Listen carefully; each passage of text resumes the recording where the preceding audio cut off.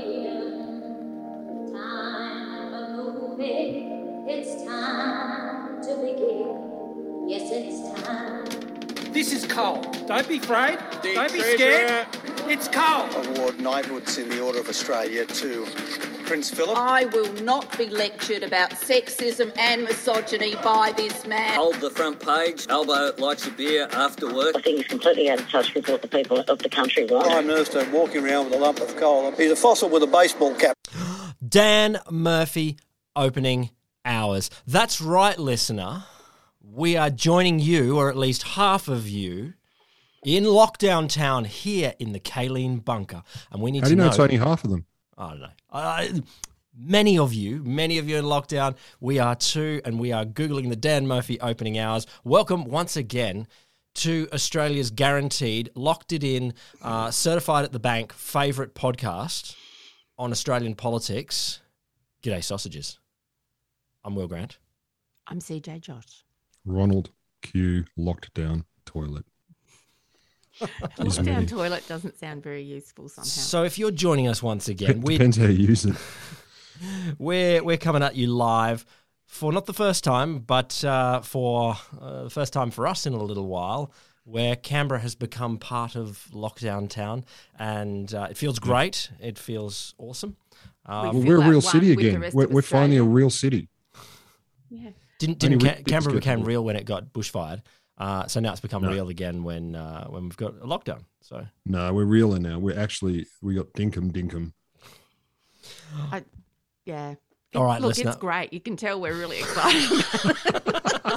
Well, this is it, listener. This is it. Finally, our job for you. If you are new to this podcast, if you are new to this world, our job for you is to cathart in front of you about the week in Australian politics. We bring up the stuff and we cathart all over it. And you maybe, in your ears, you can cathart with us. And finally, we can cathart authentically. We don't no longer have to bring in foreign correspondents from Sydney to tell us what lockdown is like, because no more phocatharsis. No, because we've been in it for a good 2.25 hours. I know. Yeah. It's brutal. I need a haircut. I haven't showered in minutes. It's terrible. Yeah, I've done one jigsaw puzzle already. It's been brilliant so far. But, without looking at the picture. Yeah. I got to say, my lockdown not aggression, but antagonism at other people kicked in pretty quickly. I was walking into the Kaleen shops at 5 minutes to lockdown, and there's a line of us all scanning in to get a final toilet paper roll and bottle of milk and things like that. And the guy in front of me, no mask, no scanning in, and I'm like, wow. You haven't got the program, have you? Do you know the protocol now? You go, excuse me, fuckhead. And he will turn around because he'll know it's him. This is how it works. Hey, fuckhead, anyone without a mask knows to turn around. To be fair, I did go to the fancy bread shop at lunch today and buy 2 loaves of fancy bread. And, so did I. And I did hear, asshole! So I'm sorry, fellow fancy bread shopper. They were different types, so... Oh, well, that's... Yeah, in your defense, you like diversity. Yeah. Well, there you go. All right. So it's all happening, and since I had my usual response to a crisis, which was I had a nap. The best response ever. I just sort of. I remember reading a Tom Clancy novel ages ago. Yeah. I can't even remember. It was one of the lesser Tom Clancy novels, and it had this. The Soviet sort of hero. He was the equivalent of Jack Ryan, but he was the Soviet guy. And the way to flesh him out as a character, he was former astronaut. He'd been in some crisis astronaut sort of situations, but now he was the policy guy, some other sort of Tom Clancy situation. But his number one ability was to be able to take a nap at any moment if there was a crisis. So he could take a quick 20-minute nap and he'd come out with a solution on the other end. So. Pretty much how I approached it. So it was like we were at work, and I have to say, we've been extremely well prepared for this to happen. Yeah. And it was just a matter of, okay, you're okay, you've got laptop, you're all right, you're set, check all the stuff okay, do all that sort of stuff. Got home, did one Zoom meeting, that, and then I went, I'm a bit tired. I think I'll go and have a little lie down, had a little nap. Mm-hmm. I think it was just that waiting for the other shoe to drop, that moment and then knowing it. And I have to give huge credit to Will, who sent Indeed. me a text. That never happens. Which not often. He sent me a text at, I don't know, when was it? 11 o'clock or 11:15 or something this morning saying, I'm hearing rumours that we've got a case. Oh, no. My was rumours were flooding in at... flooding in earlier than that, was it? 10:30. So, I'm sure there were others with rumours much earlier. Oh, no. Well, I'll tell you what, I work in a fairly epicentre-ish place. And 8:51 was my rumour. There you go. Seriously? Seriously, was it that early? God. I was too busy done, doing my son. job. Well done. No. My job is just rumour spreading. I was talking to another mate of mine who does a lot of work on misinformation research. Fascinating stuff. How to do more of it? And no, I'm like, you know what? Deep down, I don't give a shit. I want to spread rumours as fast as I bloody can. When there's some good currency, I want to get that out to my network. I only send it to discerning people who will know the difference. So therefore, hands off. But damn, I love a bit of rumour. The difference between what, a good rumor and a bad rumor, or just what? I don't know. Depends what it is. No, I want someone who can content. tell things apart. That's all I'm going to go into. No, what I want, it's currency in the sense that people are like, everyone had the sword of Damocles hanging above them. They're like, okay, a lockdown is coming. And the instant there's a strong, vaguely credible rumor, and there were a number of indicators of credibility in this, and it was like, all right, I can this is going to come quickly, and you can see it fostering really quite quickly when a network. I think you can look at this network-wise and go, actually, a lot of people are taking this credibly, so it's probably true. Then let's go from there. Or it seems true because a lot of people are talking about it. No, I mean, true. they do work the other way. That's why I said probably. I didn't say Probably. Didn't say guaranteed. And it was so I walked into a room where they checked this kind of stuff out, and I said, "Hey, I think there's something going on," and they went, "Yeah, we're starting to hear that too." So 2 hours later, ba-boom. I would love to, as a social network theorist, to see that spread. I would love to see the text message pattern of people sending it on to people throughout, because I get the feeling the instant someone gets it, then they send it to a bunch of people that within certain bounds, and then they pass it on, Absolutely. If you want to track text messages, just the Chinese government are probably listening in right now. If you could throw us a bone there. Yeah, exactly. And it'd be for good, Chinese government. Yeah, they'd have the stuff there ready to rock. So we don't only talk about network theory and the spread of rumours here in this podcast. We talk about Australian politics. And so I'm going to dive in with a bunch of shit what has happened in this week. I want to start with... let's start with, did you two fill out your census?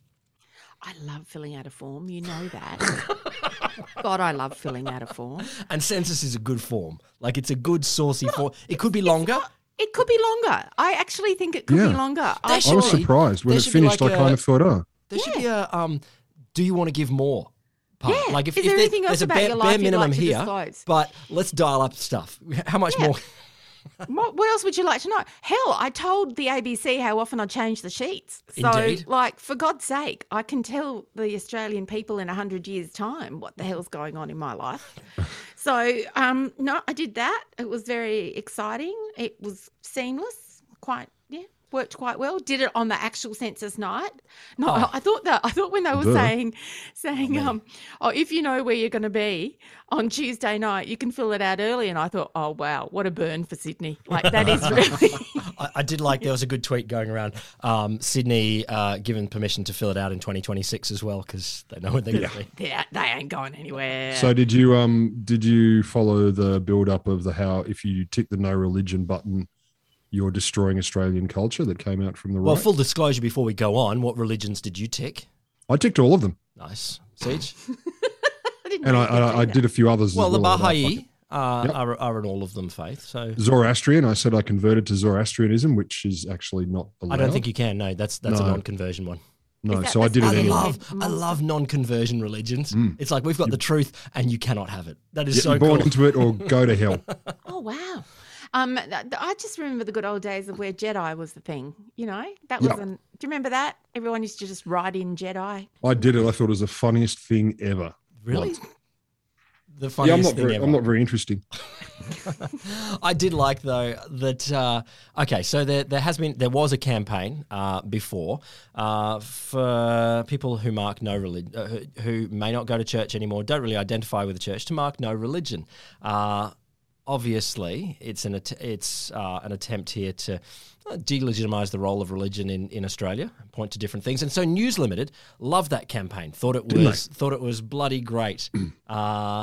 They want the facts. That's what they're into. They just want the honest data that genuinely represents all people. I love that they're like, no, even if you don't go to church anymore, you should still tick which religion you are or you were born to or your family was, just to make sure the money goes back to them. Peter Credlin had a tick the religion box for heritage's sake. Yeah, it was the heritage one. That's one that I loved. It's like, well, if you don't do that, you're denying heritage. It's like, I'm not. I'm not. And also, there's a question later on about where were your folks born or what do you kind of identify as. And that's still legitimate heritage, you know? Yeah. Well, I tried to tick that, but none of the options said in hospital, so I didn't know what to do. You were very confused, weren't you? But there was a string of militant atheists and all this kind of stuff in New Zealand. They are really panicked about this. Anyway, I did the big no religion. I just, no, because I know what you're going to do with it. And I would rather that you ask some questions about, here's an interesting thing, which I didn't realise until I saw Shane, and I'm sorry, Shane, but I think it's Janek. But Shane is Courtney Act, who fabulous drag queen. And he's such a smart guy, really really on the money, and he's been campaigning for having some recognition on the census form for when people's sexuality and having that identified. So if you were person one, you could say, and then person in your male or female, and then person two is a male or female, and you say you're in a relationship, well, therefore you can, go, okay, gay happening there. But if you're a single person living by yourself, there's nowhere to say that you're gay. Or however else you identify. Okay. And that counts for gender fluidity, that counts for sexual preferences, like everything. And that's really, if you're trying to talk about the demographic of a country, that is a big piece, I think, to leave out. I also think that there are lots of issues that go with that. We know that the suicide rates are higher, unfortunately, and therefore, medical money going to different places and actually looking at that stuff. Now, I don't know enough about it to talk about it in detail, just to say that But the simple thing, to me, anything that you don't count can't be invested in. Like you can't really invest in a government. Which means the hard right would be very keen to have a sexuality box so they know how much money to put into targeting gay people. Yeah. So that's something even they could get behind.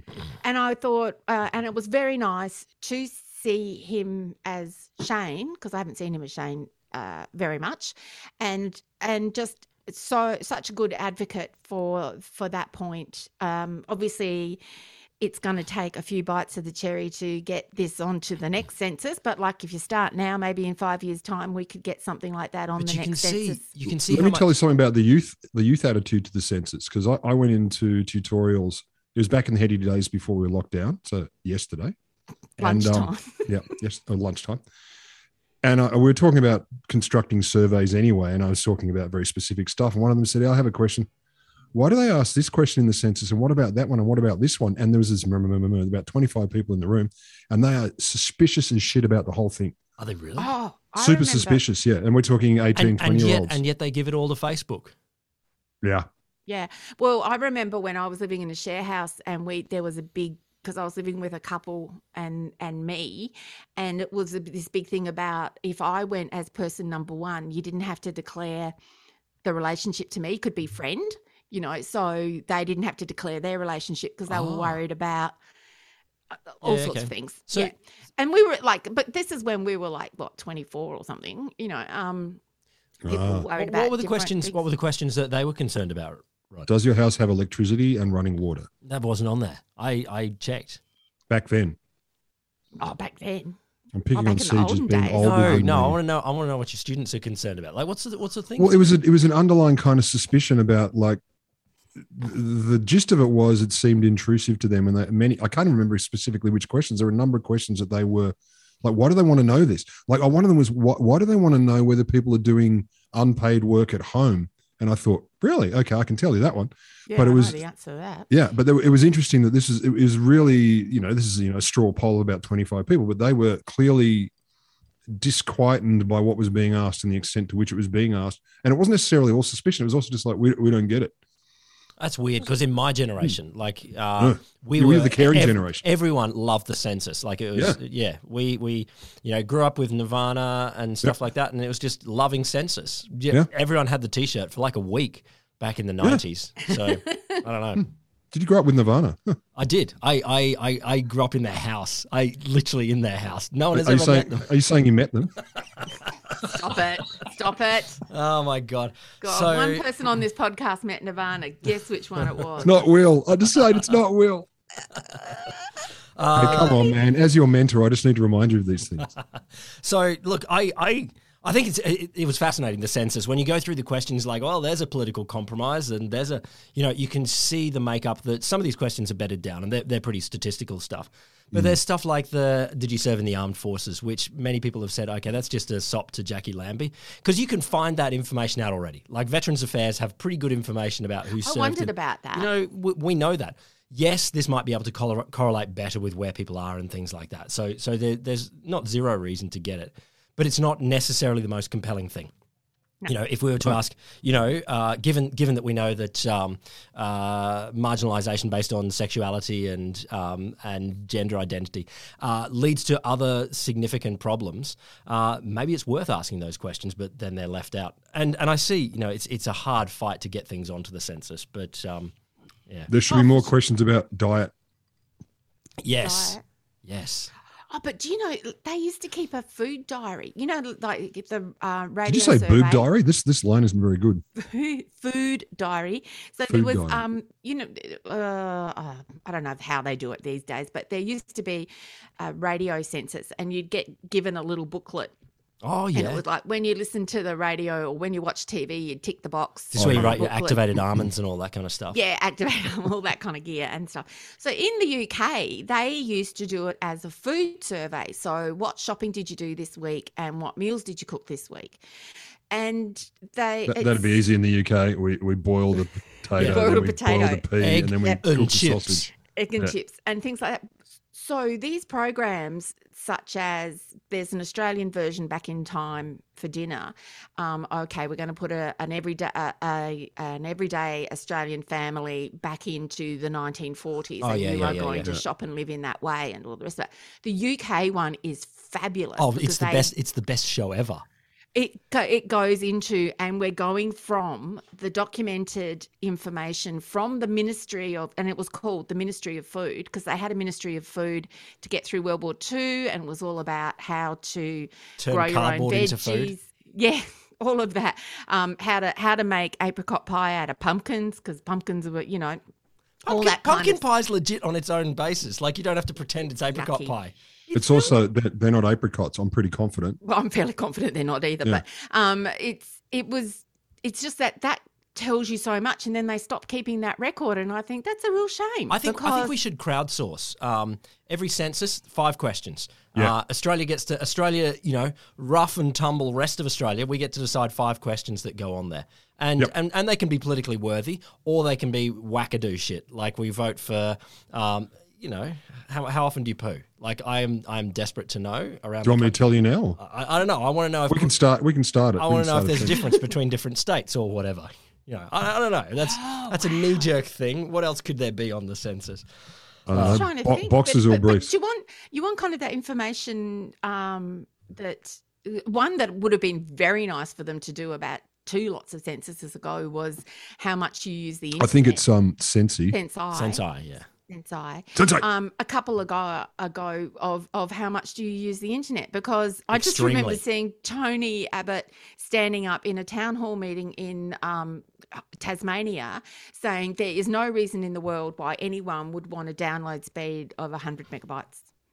Unless ever. it's for And pornography. unless it's for something nefarious. You know, he didn't use the word nefarious, but that was what he was implying. And it's kind of like, Jesus, your vision is like not even to the end of your. And can you? I mean, nose. as we go back into lockdown, and thank heavens the ACT government, the government schools here have said, look, we're going to go slow on how much learning the kids need to do next week. We're treating this more of a holiday, but there's some worksheets you can work through. It's not an attempt. There's no here's the school. They've got like which I think's 5 great days worth of worksheets though.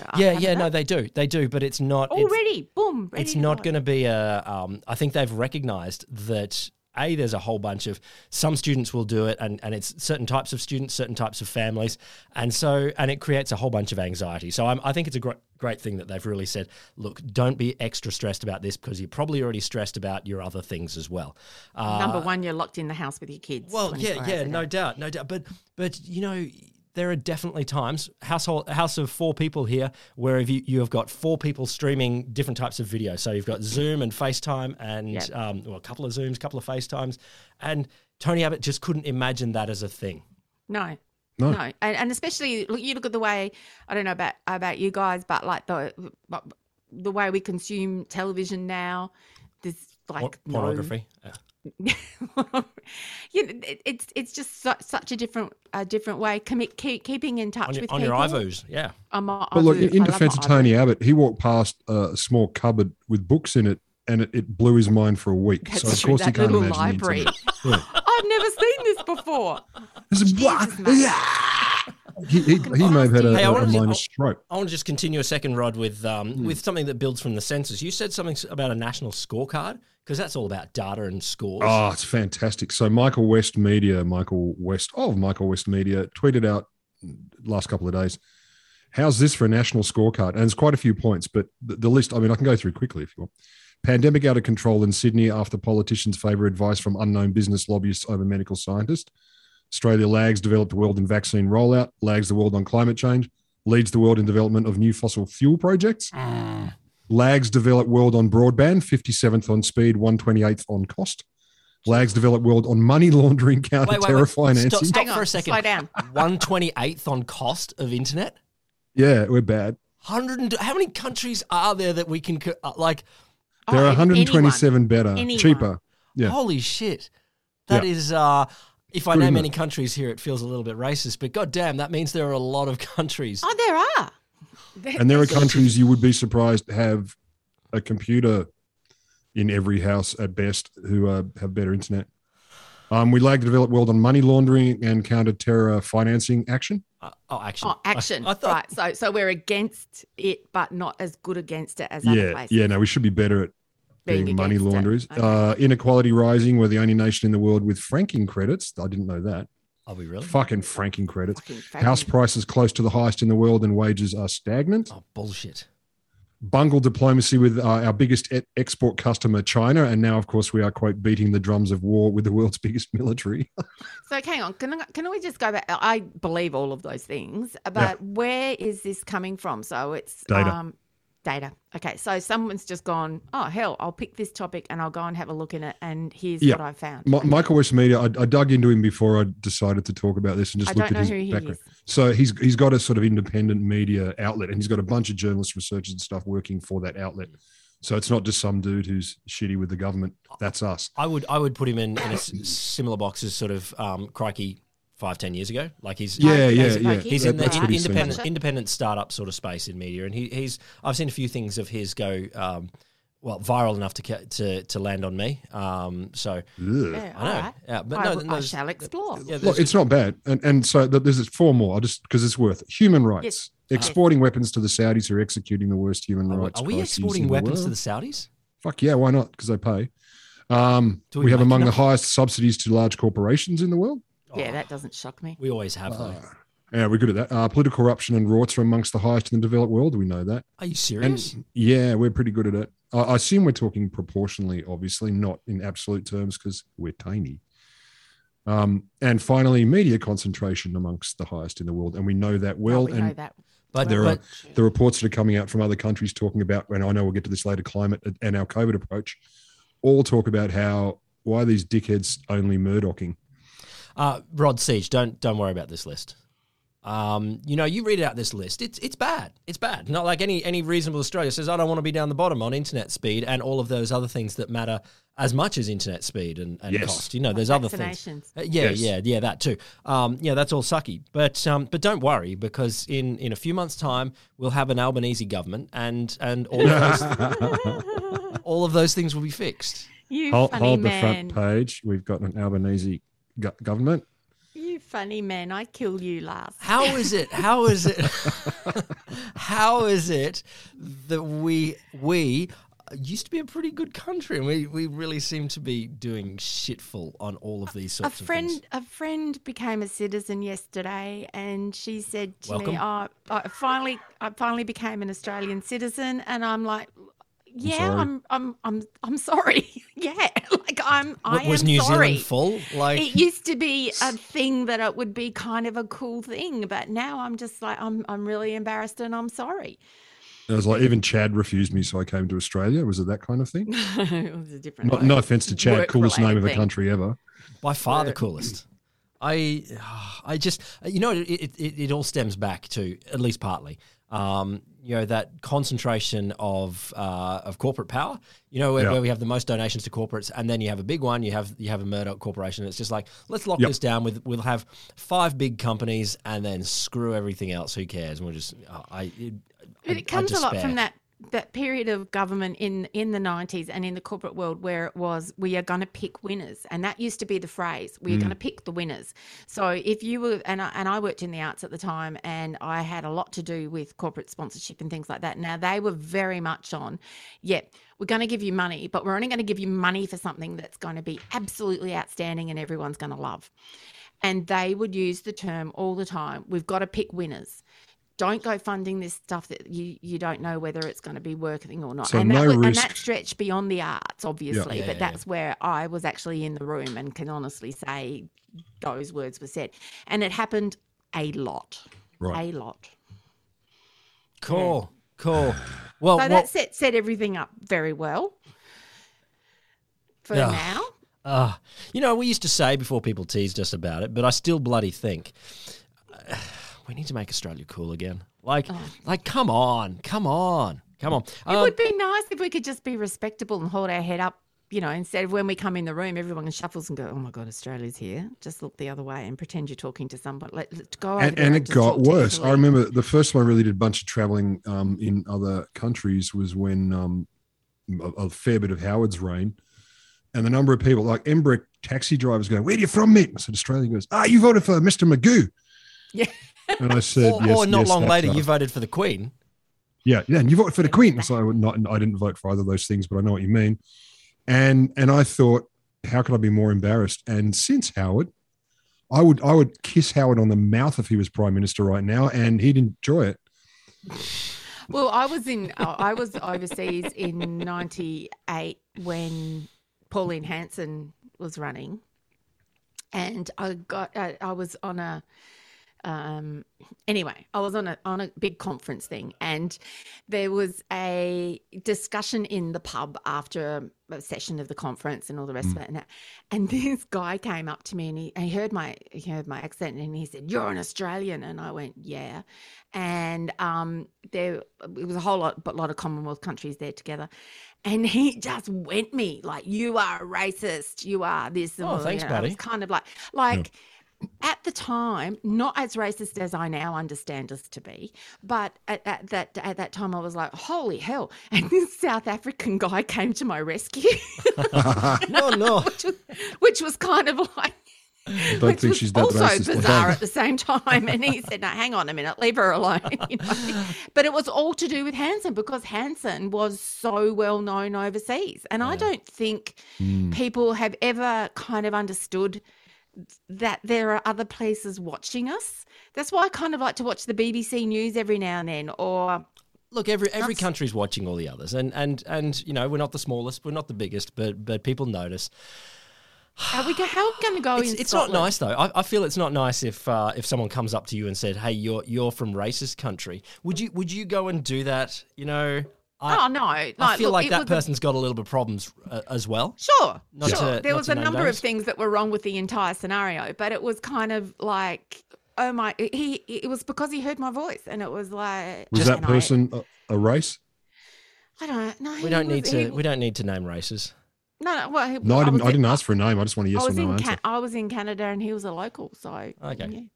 Just on the South African coming out to help you. A few years ago, That was bizarre. No. Well, a few years ago, He was black South African. Well, I enjoyed having a moustache, and we all enjoyed that. That was fantastic. I enjoyed it. It was good fun. I never enjoyed it. The thing that killed it for me once was I went to a gig at the South African embassy, and so it's so it's not apart. It's well after apartheid time. So most of the people there, probably 80% were black, but there was a few white people there, and one of the white guys said, "Oh, that moustache reminds me exactly of my father during apartheid time. Yeah, he was one of the cops." And I was like, "Oh, okay, that's coming off. What's that buzzing noise in the bathroom?" Oh my God. All right. It's so weird, isn't it? One of the scorecards you just mentioned there, Rod, is how Australia is doing not awesomely on the other big topic of the week, because on Monday, the Intergovernmental Panel on Climate Change... Hang on, I'm going to have to open another bottle. announced Code Red. There you go, Code Red for... Good news. Yeah, good news. Good news. So... Good news is we're kicking goals. We're achieving milestones. Yeah. Well, we are achieving milestones. Yeah. I mean, we're not achieving milestones. Do you call it milestones if you're going the wrong way? Yeah. Well, no, you're hitting things like Right.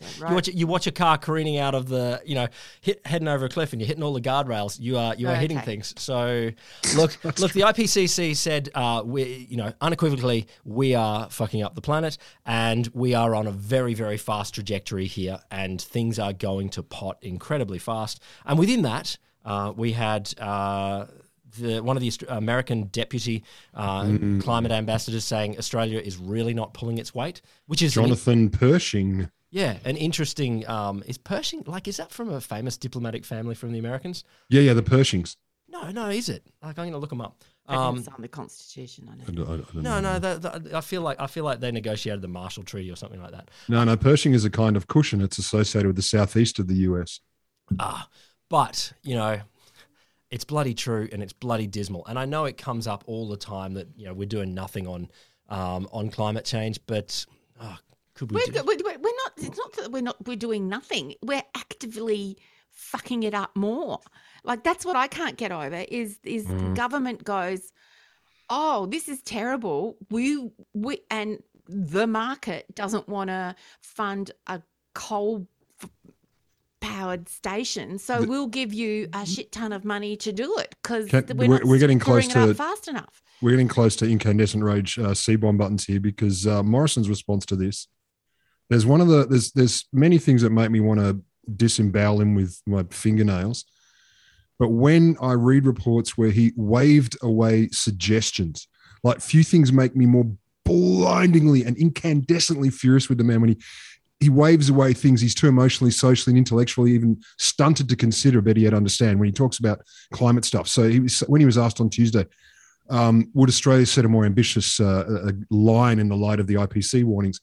He says, we need more performance, we need more technology. And no one will be matching our ambition for a technology-driven solution. It's such a fucking Trump thing to say. It makes me want to strangle the man. So where is his technology policy? Like, if you want to go, okay, technology, we're going to throw billions of dollars at some technologies or some sort of policy or anything. They don't do anything. No. He just said no one will match our ambition for it. No. Our ambition for it. He's a fucking cunt. I can't stand the man when he does this sort of stuff. I want to murder him with his own limbs. Also, the best way to get a technology up and running is to take money out of universities. Well, yes.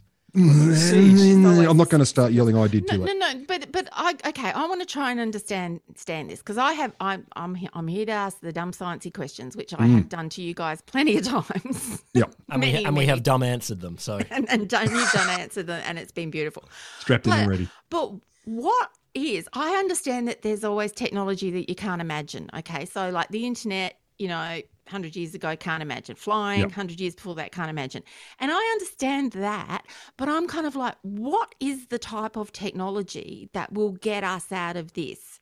So I think it was Belinda on Twitter, and she said to me, don't you know about the huge the giant carbon sucking vacuum cleaner. Oh my that's God. coming out. But that's one of the two things. So carbon sequestration, which is their freaking golden egg Well, that that's their doesn't goal, work well. but we don't have enough Earth to sequester the carbon in. But the other one, the other one I've seen them leap on this directly and indirectly. Cloud, seeding clouds and getting up the reflection rate of clouds so that you can keep Albedo. doing whatever you want. Yeah. So We'll seed the clouds with sulfur. It'll reflect more back into space. Keep doing what you're doing, mate. Kind of stuff. The Like problem- that No, used- literally dumping shit in the That used to be clouds. the whole thing of Yep. we're going to shoot something into the clouds so it'll rain to stop a drought. But you don't even need it to rain. It was just like it'll literally add more reflective material into the clouds. Which so they more did, heat which bounce they We're back. going to glitter bomb Yep. fucking Glitter bomb. clouds. they did Glitter that bomb during the the clouds. Vietnam War. If you That's napalm, man. yeah, That's different. No, we did it. I told you about it on the Wholesome Show, man. You should listen. I don't listen. I just participate. Yeah, there you go. But no, there's there are a bunch of things that people are looking, not just carbon sequestration, tell me. but a bunch of things that people are looking at to draw down carbon. So there's a bunch of stuff on land, stuff in the ocean, and some of them are sort of Kelp forests. Well, yeah, there's Kelp forests. growing kelp forests. Afforestation is the big one. Planting lots of trees. It's a fancy word for that. There's advanced weathering of rocks, where you break down rocks faster and it absorbs carbon, which looks. It doesn't sound like an overall good thing, though. It's not the worst. I like rocks. It's not the worst. It's I like rocks. I like rocks. But here's the thing. I mean, so there's carbon sequestration, which is like you whack that on the back of a coal-fired power station, and you're still doing it. You're capturing the carbon and putting it into the ground. There are other forms of carbon sequestration where you're capturing things and putting it into bricks and things like that. But in all of these, there's a bunch of things where we can viably capture carbon. Like we can do it technically, but the economics and the land area required is just off the charts. Like it's just off the charts. Like if we were to solve climate change by continuing to emit and then planting trees, we would need it's in the order of all of the farming land of the world. Now, don't quote me. Yeah, on it's that like number, 100,000 trees or it's just- more. No, it's maybe more than that, but it's close to all of our farming land. Like we can't literally do this. Yeah, it's not possible. We can do some drawdown stuff, and there is certainly a lot more science to be done on that. But you know what technologies exist that exist right now? Now, renewable energy, Yeah.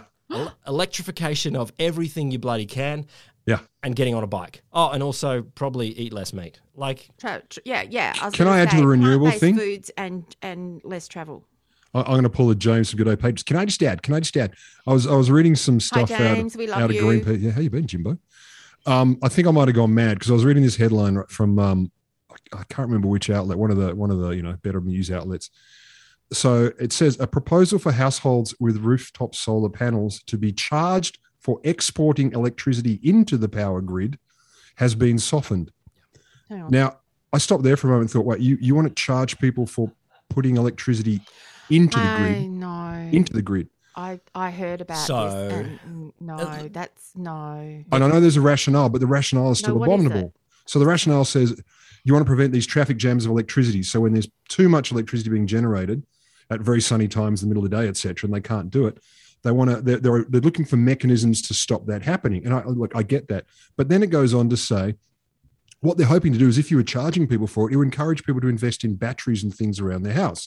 To which I say, you invest in the batteries, you fucking morons. Like you can't throw that back at the consumer, or you don't need to throw it back at the consumer. Just in the slight defense of the please. market operator there, to have a functioning market in the long term, which is low or zero carbon, we probably need to take some steps to get that. I'm not saying we should charge for this. I'm just saying that we probably need to take steps to get there that make sure that grid is still functioning, to make sure that we that we have the right sort of power setup. So I'm not going to be don't have the expertise to know what the energy market actually needs here. It's terrible in terms of the rhetoric, in terms of getting... the idea that you would say you've generated too much, we're going to charge you for generating solar electricity. Similarly, what the fuck? the Victoria coming out earlier in the year with specific road use charges for electric vehicles For fuck's sake. because we some of the road funding comes from fuel excise charges. So there's a percentage of the petrol goes And so to... they're trying to They're balance trying to make up sure, that. and I get it, but we need to be doing everything we can. The principle is make sure fine. we The incentives to mechanisms the right are place. freaking appalling. The idea that you would set that's a simple cost signal that says don't do this. That's the bottom line. That's the effect. What happened when everyone worked out that smoking was bad for you, and there were major organisations that were funded by tobacco sponsorship?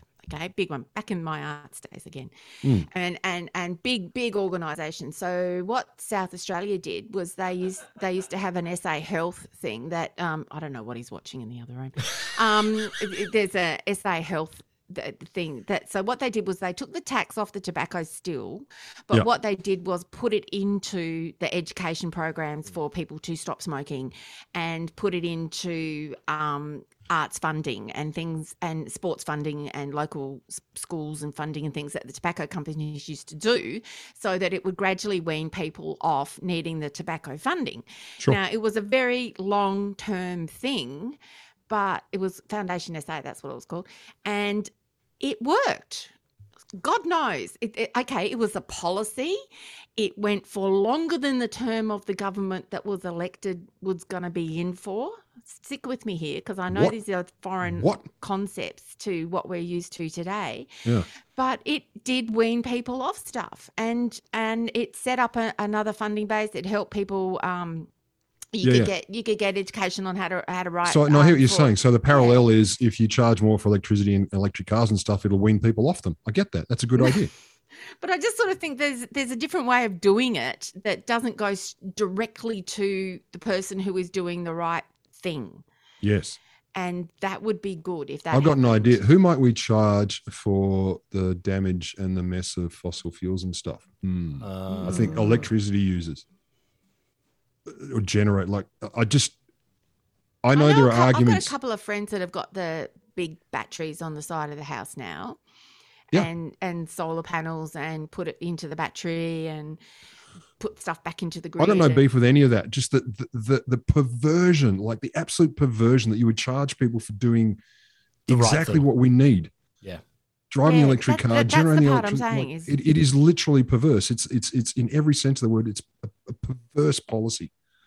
So the idea they're saying, well, some people are prepared to water it down, like they should burn it down. It appalls me. Did you see today, this week, that Extinction Rebellion, in time with the IPCC report, not your favourites, Deb, I hear, but they graffitied Parliament House with Code Red, and that didn't bother me. And Duty of Care, which I thought was a pretty crappy No, slogan. I think they did Duty of Car. Duty of Car. Okay. I think they missed the E. But Duty of Care is a crappy slogan. Code Red, I don't mind that. And then Scott Morrison came out and said, no, the type of climate protester I like is someone who is quieter. And then singled out a lady that dressed in a Pikachu outfit. But I just love, I like the people that are quieter.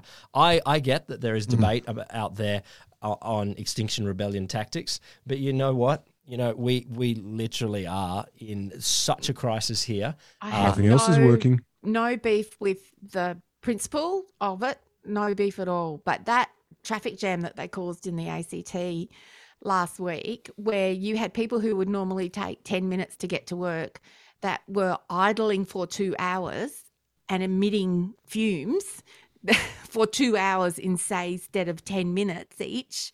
You know, it's seems awesome, to be though. rather short-sighted to me in terms of what you're actually overall trying to achieve. And That's a tough Did they one. stop the I bus agree lane? that's a tough one. But the bottom line is that what they want to do is make shit uncomfortable. Unfortunately, the side effect of that is extra emissions. I didn't have a problem with and they that get talked about part and of it. noticed. So, Well, they're on this podcast, which means they've made it. and also, then do you you get remember- snooty people like me who are like, "What did you just ride?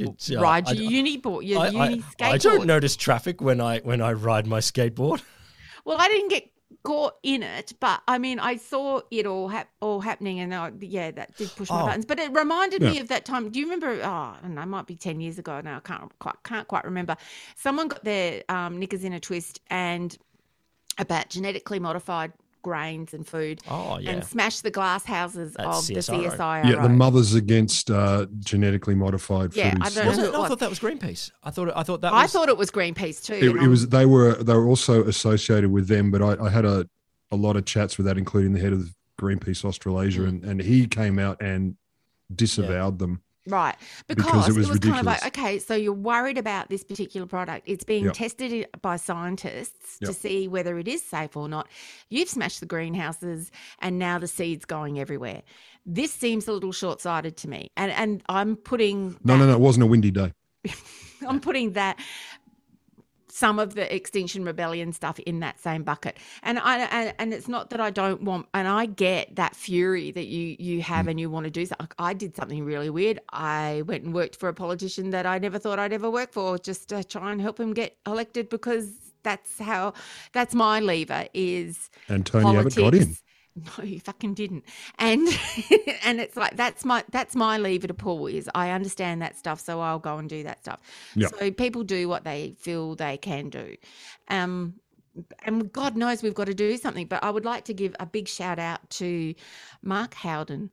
Mark Howden, quietly spoken gentleman, who is the director of the ANU, I think it's called the Climate Change, Energy and Disaster Solutions. It's ICED S. Institute at Right. the ANU. EX. ICED Who S. has ICED been- S. But I love the fact that we've got climate change, energy and disaster solution all in the same title. Yeah, it was very deliberate. Very deliberate. And also how calmly he, because he's the deputy chair of the IPCC that produced this report. And so he's been on absolutely, go to the opening of an envelope in this past week and to tell the story of why this is important. But he presents it in such a way that I think is really powerful, because he doesn't, one of the things that people do is, like I just did, and get really upset and make it emotional, and that doesn't convince people. And also he uses kind of like one unit of measure for all his examples. Yep. And that's a lot easier for someone like me who is listening to Radio National in the morning or whatever, and you've only got a 4-minute interview and you can go, oh, okay, now I've got some comparisons. Now I see the impact. It makes more I thought sense. the big lesson in science communication was put it in obscure measurements that no one understands. I know Yeah, I'm talking to. lots I know of who them. I'm talking to here, Will. I'm I sorry. really thought it was words that people don't know. That's the I'm goal. Because otherwise, how else sorry. would you prove you're credible? I know you guys, this is your bread and butter, but it was just, you don't often, give me a break here, you don't often see I'm people do endorsing. it well. Endorsing. You know what? It's true. It's true. So who should come up with a plan for climate change then? Well, not the government, because Not the Barnaby Barnaby said time. that he needs to see the plan. And if you come up with a plan, then we'll look at the plan. And if you've got a good plan, we'll do the plan. Does he? No, he blinded me with his gaslight. He said climate action plans should be formulated by agencies, not by politicians who lack relevant expertise. I know. Now, Lack when fucking has that ever intelligence. stopped him say anything that didn't suit him ever? I mean, holy shit, to say that out loud. I don't think he knows a mirror is. I was gobsmacked on this. Saying, and he's been saying this multiple times. Like he said this a few weeks ago as well. We don't actually come up with the plan. The CSIRO, other competent people come up with the plan. It's your job. You're the government. If you don't Yeah. want to be government, that's fine. Don't go Yeah. away. It would be really quite good if you did. That one. But it drove me literally is your job. But then to add that last bit, oh no, it should be done by politicians who lack the relevant expertise. It's like that couldn't be more hypocritical if his life depended on being a hypocrite. And do you know what? If you're a politician and you actually rang someone and said, hey, I'm in charge of looking at this and I'd really value your opinion and expertise on it. And do you know what? They'd come and help you. They would leap to help. The thing that shits me about this, aside from the climate change stuff, is his contempt for democracy. Like his contempt for the idea that we should elect competent, sensible people who will listen to experts and engage with and take their job seriously. And he just does not want to take his job seriously. Like, well, the classic. He said this. So George Christensen got up and has been wanking on about masks and freedoms and all the other dumb shit that man does. And he got admonished in Parliament formally, and Morrison didn't stop this. I can't remember what you call it, not censured or anything. Told he was a naughty boy. He wasn't censured. There was no, but he was told he was a naughty boy. Yeah, but he and wouldn't so- name him. Morrison wouldn't actually utter his name No. either. But Barnaby gets up and says, and I love this one. Barnaby thinks basically he calls George a bear, but you shouldn't poke him. And I like that. George is a bear, but shouldn't be poked. And Barnaby's quote, and I'll say that to my colleagues. I can assure you that when you've got a thin margin, you don't want to start giving people reasons for a by-election. So his reason for not picking on Christensen is Christensen will get up and cause trouble and you might cause a by-election. And then he was asked whether he was seriously arguing Christensen should not be rebuked for contradicting health advice during a pandemic because of the delicate numbers in the House of Representatives. Joyce's reply was, that's dead right. Oh. So he said that bit out loud. The only reason you shouldn't do this is because otherwise you might get voted out. Nothing to do with the realities of the situation, helping constituents, nothing at all. Literally, because this could cause a by-election. Far removed from He's a monster. But some of the stuff Christensen was saying as well, it's time we stop spreading fear and acknowledge some facts. Masks do not work. Fact. It's been proven that masks make no significant difference in stopping the spread of COVID. Where? You dumb There's fucker. masses of Parler. evidence. It's on Parler. Haven't you seen it? Oh my God. Lockdowns don't work. Fact. Oh my God. It is so, you don't have to be a scientist to see how masks and lockdowns work. The evidence is very clear. Yes, they're tough, but Jesus, what? You know what gets me? You know, this is the party of people who are like, I am so freaking tough, and then they can't handle a little bit of this. Like, there is no toughness in them. Yeah, they're total little wusses. Thin-skinned. But that lockdown thing. So Gladys gets up and on this same issue. So she when she's asked why are we going to harder lockdown, all the standard stuff that's been flying around, she's quoted, Delta is different. We need to treat it differently. We agree so far. And New South Wales doesn't have any intention of putting in strategies that aren't going to work. We won't go into a harder lockdown unless we have proof it works. So oh my God. Here are my two questions. One is, how do you prove it without doing it? And two, as a friend of mine reminded me, you look at Victoria to prove it, but she can't do that because that's Labor evidence. Yeah, no, you can't use Labor evidence though. You can only use Liberal evidence. But she can't even use. So there's a Liberal government in South Australia, and but no one knows where that is. And it's not East Coast. I'm sorry. That's it's true. It's That's just true. East No, Coast. I'm sorry. East I've Coast just account. Yeah. I heard myself talk then and just thought, shut up, you idiot. I just sorry, South Australia. Siege loves you, and I love you as persons, but we know... The people you've met, they know, quite like you too. We know that Australia is racist against anyone that on the East Coast. This is true. So, but fortunately, this afternoon, as the ACT went into lockdown, John Barilaro. Oh, yeah. John Barilaro gave us a little bit of advice. Just for those who don't know, the Deputy Premier of New South Wales. Yeah. So this is advice to us here in Canberra? Yep. Oh. Yep. Oh, no, do tell. No. Sit down. Grab a drink because you're going to need it. Stay-home orders will apply to anyone who was in Canberra or on or after the 5th of August. Stop the spread and don't leave Canberra. I'll be asking Commissioner Fuller to ramp up police resources on the South Coast looking for blue and white number plates. Large penalties will apply. Okay, mate. It's like, fuck off, champ. Like, stop the spread and don't leave Canberra. Do you think you might have been able to say that about certain parts of Sydney? No, you could not. So my question to him is, where did we get it from? I assume we just generated it spontaneously ourselves. Yeah, there's no way it came from New South Wales because we don't even share a border with them. No. Ours came directly from the bats in the cave. The bats, yeah. You are not helping. And look, some Canberrans are bloody dumb and just go, oh, we're going to be in lockdown, I'll head down the coast, I'll go to the, because half of Canberra seems, or more than half of Canberra seems to have a house down the coast. So, we'll nick off down there, and which you should not be doing. That is not how lockdown That's not works. what the lockdown works. But I guess if you have experienced the New South Wales lockdown, maybe you think that is how it works. The fucking temerity to offer us advice and then say we're going to go hard on the ACT. It's like, it's like, piss off, mate. How many slappable people can be in this party? I don't understand. Like my hands would be withered. So can I talk about how we found out the news today? Sorry, Will, did you put your hand up? No, you go. Yes, gentleman at the back has his hand raised. I'll bring it back later. No, I was just gonna finish on George Christensen. Oh no, sorry, go back to George. Oh, it's just a tiny bit because I thought before we move too far away from George Christensen, we know that he is not running again. And so he says he's not. Well, okay. But what better way to get sympathy votes? Yeah, there's nice stories going around about what he's going to do next. Travel? And yes, indeed, travel. But in the vein of one of his favourite people, Donald Trump, he's going to start a blog which he believes will be a strong right wing voice in Australia. It's called Nation First, styled on the American outlet The Drudge Report. So we get to look forward to that failing. I don't know. That is what Australia I'm is sorry, missing, a George. strong right-wing voice. I'm sorry, George. I know that there are right-wing voices that are very successful. Right-wing. No. Look, no. There is right-wing media that makes a lot of money. I will put money down here, George, that your right-wing media will not be the right-wing media that makes a lot of money. You'll make less money than G'day Sausages. In fact, he'll go into debt. Well, obviously, we've gone into thousands of dollars of debt for this. Millions. But it's worth it because of all our loyal listener. Oh, my Lord. Anyway, Siege, my apologies. I did ask you to finish off on George. Apologise, because that needed to be said.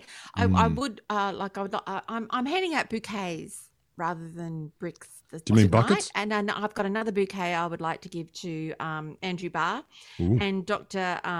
Karen Coleman for their presentations at the media conference this morning, announcing, 12:15 or whenever it was, announcing that we were going into lockdown. It was absolutely clear, direct, unequivocal information. This is what you're going to do. This is what we're going to do for this period of time. And it was like, don't garble. The other day. They nailed it. It was a textbook. They absolutely nailed it. The best crisis comms event I've seen in a very long time. They just fucking nailed it. And it all was of them. Really good. But honestly, I saw Gladys a couple of days ago. I got to see the 11 o'clock one. And it was like, and I had a really busy day, like back-to-back meetings and things. And I had this 10 minutes at 11 o'clock and I was watching it and I thought, shit, I need what she's on to get through the rest of the day. Because she garbled through that so fast of like, if I say this fast enough, no one will hear how many people are dead and it doesn't matter because there's so many people in ICU and it doesn't matter. And it was just rubbish, like absolute rubbish. They forget that every time they come out, they have to start again and tell the story. Yep. And they've never got that. Well, do you know why they never got that? Because that expertise doesn't exist. There's no one to advise them. No. That's the problem. There are no experts on this. Impossible. Jerry Chant was MIA today too. Well, She's I wonder. cooked. Yeah, that's what I was thinking. I was thinking how long Kerry Chant is going to remain in the position. Yeah, because why bother? Well, no, not look, a why bother. I was thinking that Gladys is looking for scapegoats soon. Yeah, right. Gladys is going to throw her under the light rail. Gladys, honestly, I mean, I assume somewhere underneath there's a decent person with half a conscience. I started hating her from her pill testing position and, strip searching youths at concerts because it would save their lives from the evil of drugs. You're anti. That's so weird. She's anti-pill testing and she's vehemently anti-pills testing. I started shouting at her at the TV screen way back then. Yep. But if there's a molecule of decency in there, surely she knows at some level that she's full of shit. She's working against her people.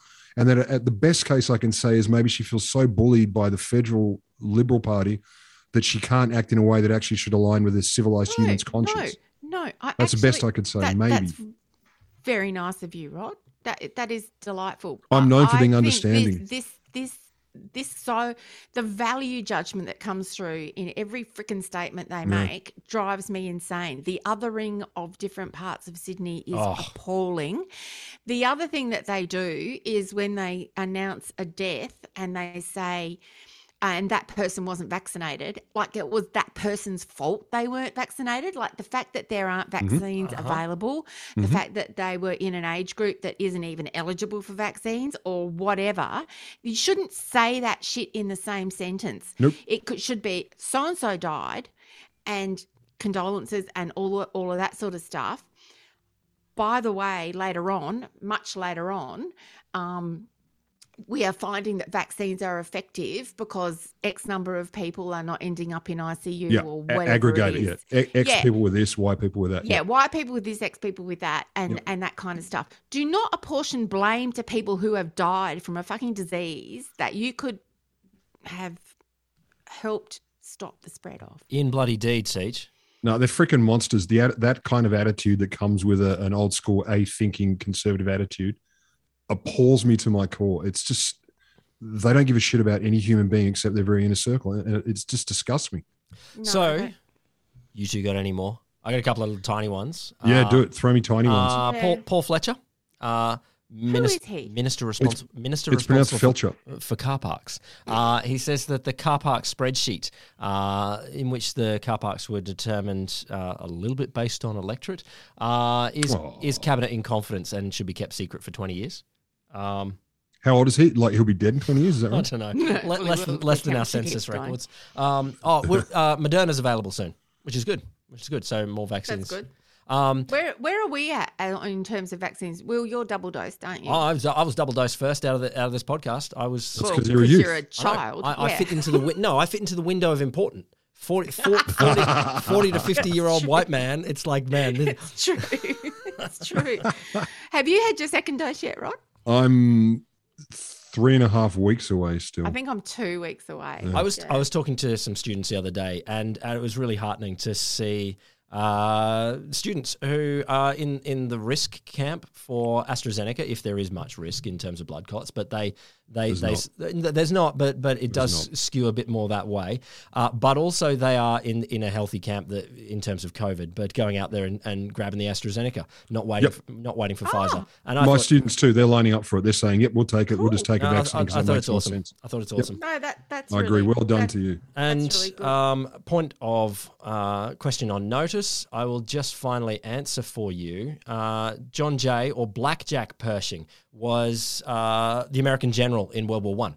So when America finally joined the American, was he? Well, he seems pretty young. He's held up well to still be in active service. Now, obviously, obviously, listeners, you can't see my screen, but Jonathan Pershing is he's forgotten he's got a couple of other tabs. Can we also add? You might not remember who we're talking about. He was the deputy climate envoy who said Australia are a bunch of dicks. They can remember to the beginning of the podcast, but Pershing. We can't. So Jonathan Pershing is the climate guy, and Blackjack, or John J. Pershing is the general back in World War One. I can't find any information if they are related, but if you take the beard, and his son, the general's son, founded the Kushan Empire in the southeast of the US, like I was talking about earlier.